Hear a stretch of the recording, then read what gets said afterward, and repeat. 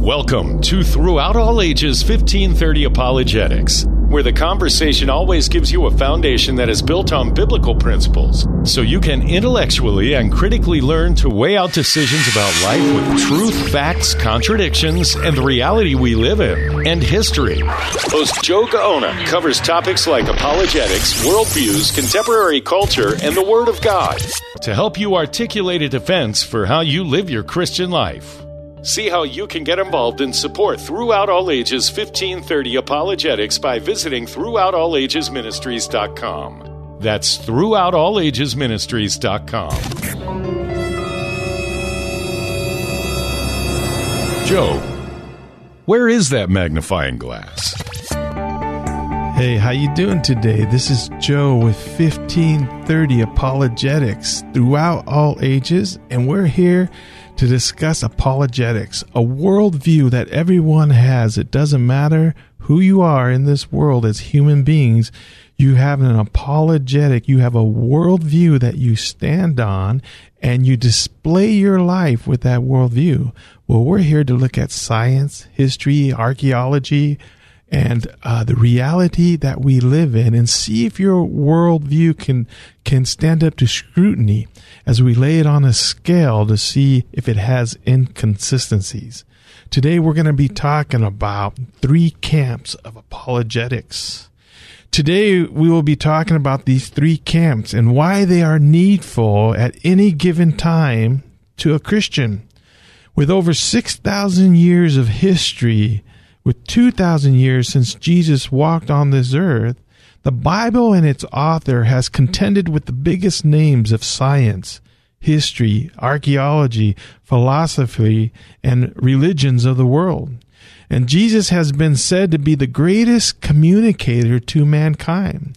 He spoke in parables, similes, metaphors, poetry, proverbs, puns, hyperbole, and paradoxal when he speaks.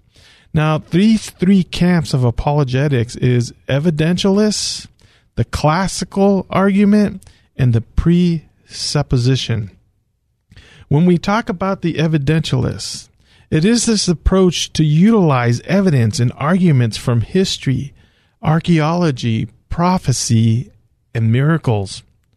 For instance, when we talk about archaeology, we know of this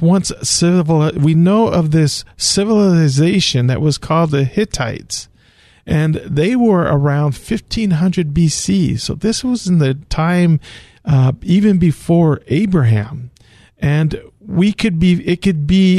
it's been almost 3,000 years that the naturalists, even the historian archaeologists and the historian buffs, has said there were no Hittite civilization. There were no people called the Hittites. And this was the role for almost 3,000 years. Now, Genesis spoke, or should I say the Bible spoke about the Hittites. It tells us in Genesis 15:18 that the Hittites played a prominent role of Old Testament history. It tells us this in Genesis 15, verse 18.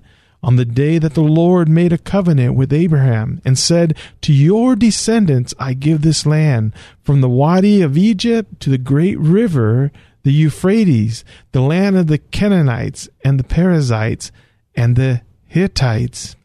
It also tells us as we go further into 1 Kings, the 10th chapter, verse 28, it tells us, and Solomon import horses from Egypt, and the king's traders received them from Q at a price. A chariot could be imported from Egypt for 600 shekels of silver, and a horse for 150, and so through the king's trader they were exported to all the kings of the Hittites and the kings of Syria. We know that it spoke of Uriah, who was one of the generals of David. Uriah, the husband of Bathsheba, was a Hittite. And the Hittites was a powerful force in the Middle East between 1750 BC until about 1200 BC.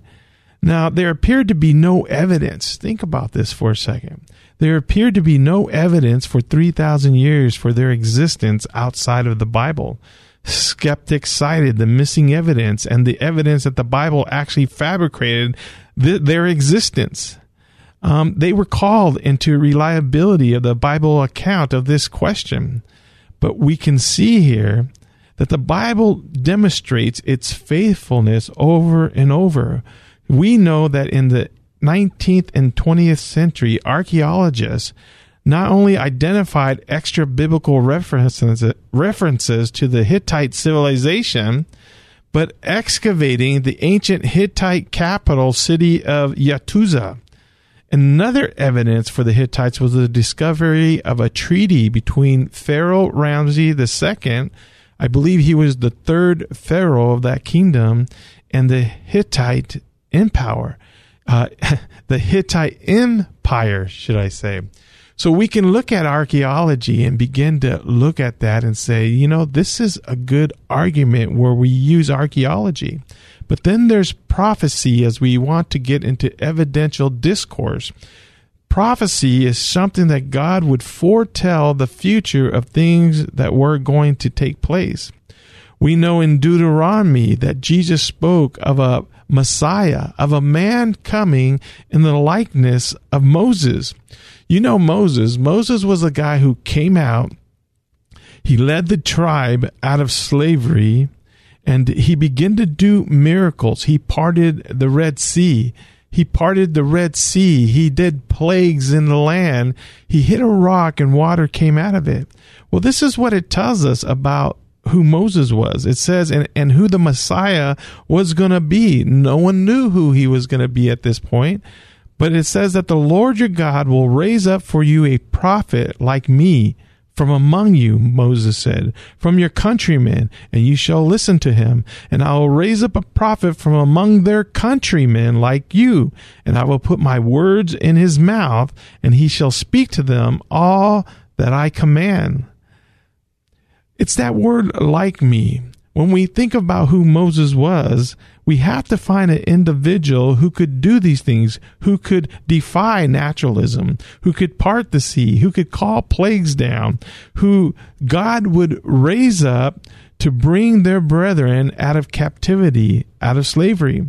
It also tells us in Deuteronomy 34:10, since that time, no prophet has risen in Israel like Moses, whom the Lord knew face to face.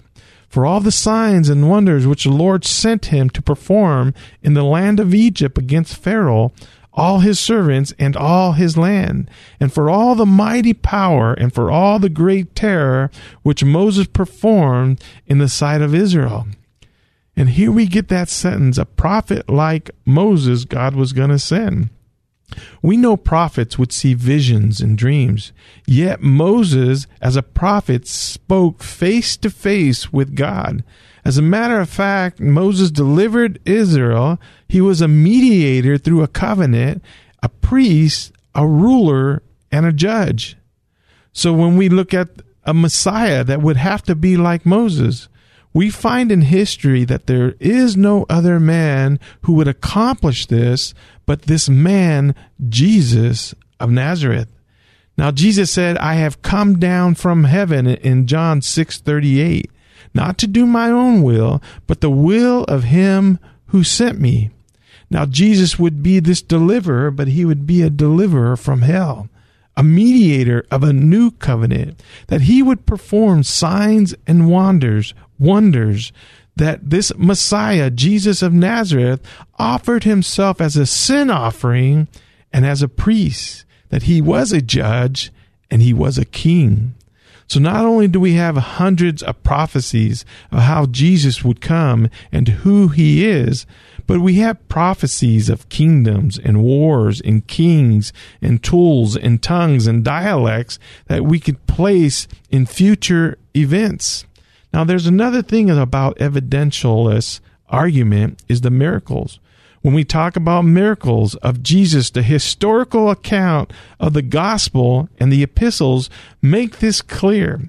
Now, we have some external historical witnesses of miracles Jesus did. You see, we find this in the Talmud. There were actually two writings of the Talmud, the Jerusalem Talmud and the Babylonian Talmud. Now, these writings started as the oral Torah. Now, the Torah was the 5 books of the Bible: Genesis, Exodus, Leviticus, Numbers, Deuteronomy.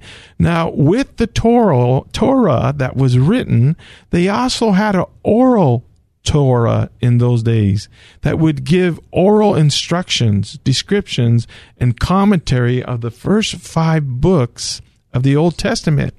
But by the 2nd century, it was put into writing, the Jerusalem Talmud and the Babylonian Talmud. It's here we find reference to a miracle Jesus did. Listen to this. In the Babylonian Talmud, Folio 43a, on the eve of the Passover of Joshua, Joshua was hung for 40 days before the execution took place. A herald went forth and cried, "He is going forth to be stoned because he has practiced sorcery." Of course, Jewish rabbis called it sorcery, magic, witchcraft. Nevertheless, we have an external account of Jesus being crucified and miracles being performed. On the next half, we are going to talk about the classic argument, the classic apologetics and its method. Come back on the second part as we talk about the 3 camps of apologetics. This is Joe with 1530 Apologetics. Don't go away, because there is much more to come with Throughout All Ages 1530 Apologetics on K-Praise. Throughout All Ages Ministry, 1530 Apologetics goes into the public high school to build up the student's character, to intellectually think about their worldview and weigh it with truth. Studies show 75 to 85% of all college students who grew up in a Christian home are walking away from their faith. For more information about 1530 Apologetics, go to throughoutallages.com. Join Creation Fellowship Santee's Apologetics Speaker Series, Thursdays at 6:30 p.m. via Zoom. 1 Peter verse 3, chapter 15 says, "To always be ready to give a reason for the hope that we have." Creation Fellowship Santee's brand name apologetic speakers will do just that. Equip you with the knowledge and tactics to explain your Christian faith. Get equipped Thursday nights at 6:30. Learn more on Facebook and YouTube at Creation Fellowship Santee, or email creationfellowshipsantee@gmail.com. Welcome back to Throughout All Ages 1530 Apologetics. And now, here's your host, Joe Gaona on K-Praise. How you doing? As we get into the second part of the 3 camps of apologetics, we're talking about the evidentialist, the classical argument, and the presupposition. When we talk about the classic argument, it's called the classical apologetics, a defense. And this is a method of apologetics that begins by first employing various theistic arguments to establish the existence of a God. So we don't point right away to the Christian God, but we believe that as we can point out that there has to be a God in this universe, a mind, that we first go to the theistic argument that there is a God, and from there necessarily it will point to a personal God, and it's the only God that's ever been claimed to do what he does and to be by nature who he is, and that is the Christian God. So when we talk about classic apologetics, we will often utilize the cosmological argument, the teleological argument, the ontology, the being. Where did being come from when we talk about the theistic God? We'll talk about the moral arguments to prove that there is a God, that there is no justification for how we live our lives and who we are, that it first needs to point to a mind, to a God that's outside of me and you, that shows, that proves this God existence, or it points to this God's existence. For instance, we see the tension of design as we look not into the woods at each tree, but we first give a 3,000-foot view above as we're driving an airplane, as we're flying an airplane above the forest. We first look at the earth. We look at the universe, and we see this tension that's going on. The probability of life on planet Earth screams for an intelligent designer. The tension of the fundamental constants that gives us the universe in such precision, working conditions like gravitation, quantum mechanics, the electromagnetism, and even the periodical table. Also, we can look at DNA and its language and the irreducibility of complexity of the biological system. It all points to a theistic God. And from there, we can begin to look at something so personal as what God has made on this universe. How did we get so personal? Where did this personality come from? So when we look, for instance, at the Kalam argument, that something that begins to exist has a cause. The universe began to exist, so therefore, necessarily, it must have a cause to the effect. So we need to take place here and think about this for a second. That you had a universe that exploded. They call it the Big Bang. That it came into existence. Now, for this universe to come into existence, what it points to, that anything within this universe, so as we look at billions and billions and billions of galaxies and trillions of stars, and you accumulate all this energy that was needed to process this, just tons of energy. And if you think about this, something bigger than this universe, something that had more power than this universe, had to cause it to happen, had to cause it to make the effect that this universe would come to be. So necessarily, as we look at time, space, and matter, the answer that the atheist would give you, the answer that the naturalist would give you is, I don't know. The closest they've come to an argument is to somehow say by fluctuations, you have this quantum fluctuation happening. But even that, their colleagues would point that that's energy, and it didn't come from nothing. That nothing is something, and something is an effect, and we need something to cause the effect to happen. And so we can see that if you have time, space, and matter, we know that it all came into existence at all together at one time. Again, I've said this before, you cannot have time without space, and you cannot have space without matter, and you cannot have matter without time. And so it all correlates with one another. So what was more powerful than time, space, and matter? Well, necessarily, again, we would need something that's more powerful than time. And we know this. What is more powerful than time? Well, that's something that's eternal, something that's infinite. And what is something more powerful than space? Well, that would be something that is spaceless.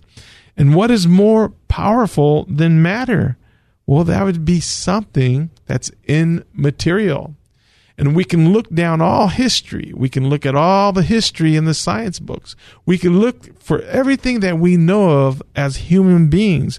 And as we throw time, space, and matter on a scale, the only thing that could follow to make that was a God that was eternal, bigger than time, a God that was spirit, that was spaceless, and a God that was immaterial, like the God that Christianity has is the Christian God. So we can have a justifiable answer for time, space, and matter, and the cause of that is this God, the Christian God. We'll talk more about this on later dates. But the next one is the presuppositionalist. Now, when we talk about a presuppositionalist, the presuppositionalist is the person who says that I'm grounded by God and God's word alone, and there is nothing else that grounds me but God's word. This is my starting point. And as I look at God, I begin to look at the universe around me, and I begin to see this uniformity in nature, that everything is uniform. I could not even do science unless this universe, this earth that we live in, was consistent. Why is it consistent? When you ask the atheist, the scientist, why is yesterday the same as today? Why is today going to be the same tomorrow? They have no justifiable answer. What they will tell you is it's always done that, so we assume it's going to do that. But that's not a justifiable answer. You see, and the Christian says the reason why we have the uniformity of nature, that every day is consistent, that we don't have to worry if gravity is going to be changed tomorrow, is because we got a God that's all powerful that can hold up an order on this universe. And when we look at the laws of logic, for instance, the laws of identity, the law of excluded middle, and the law of non-contradiction, that we can look at the laws of logic and see that they're universal, immaterial, and unchangeable. Do you know anyone else? And these are just abstracts, right? They're out there. But they cannot do nothing of themselves, these laws of logic. These laws of logic are just out there. Someone needs to hold them in place. Something. And this is where we get to the God of Christianity, that he is, from his very nature, has the laws of logic, that he sustains them, that God is universal, that God is immaterial, that the Christian God is unchangeable, so he can hold the laws of logic that come from him, permeates through all the universe, that we have laws of logic. It wasn't one day when humans' minds weren't around that somehow we could have the laws of logic not being there. No, the laws of logic, whether there were minds to discover it or not, the laws of logic have always been. If there were two rocks, 1 + 1 always equal 2. If you had the sun in one place, you could not have the sun in the other place at the same time in the same sense. That would be a law of contradiction. Even if there were no minds here, you couldn't have that. So the Christianity, when we do a presuppositionalist, we say there's uniformity in nature, that we have the laws of logic, and then we have pre-intelligibility. Where do we get the information?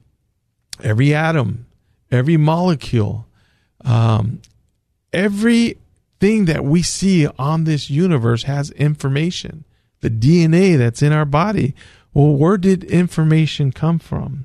We know when we look at science that we have never seen information come from anything else but a mind. A mind had to be the preconditions of intelligibility that would bring information into this universe, let alone this earth, this planet Earth that we live in, that there's no life anywhere else except for here on this planet Earth that we know of. And so we know that there must be a mind, because that's all we know scientifically. So here we have it, guys. In the next couple of weeks, we will be talking about the evidentialist argument. We will be talking about the classic argument, and we will be talking about the presupposition that holds this universe in place. And so my name is Joe with 1530 Apologetics, and I want you to weigh out your worldview and see if it makes sense. If you're an atheist, if you're a Buddhist, if you're a Muslim, if you're a skeptic, that we need to weigh out our worldview and see if it makes sense as we look at history, science, archaeology, and we look at the world that we live in, the reality that we live in. And above all, we need to have truth. Without truth, nothing really is impossible. All right, this is Joe with 1530 Apologetics. That's a take, and this has been Throughout All Ages 1530 Apologetics. You can learn more about your host, Joe Gaona, how to support and get involved with 1530 Apologetics by visiting throughoutallagesministries.com. That's throughoutallagesministries.com. 1530 Apologetics is vigorously setting the pace to give easy answers to hard questions in the culture we live in. So be sure to join Joe at this same time next week for more biblical principles to help you intellectually and critically learn to weigh out decisions about life with truth, facts, contradictions, the reality we live in, and history. This has been Throughout All Ages 1530 Apologetics on K-Praise.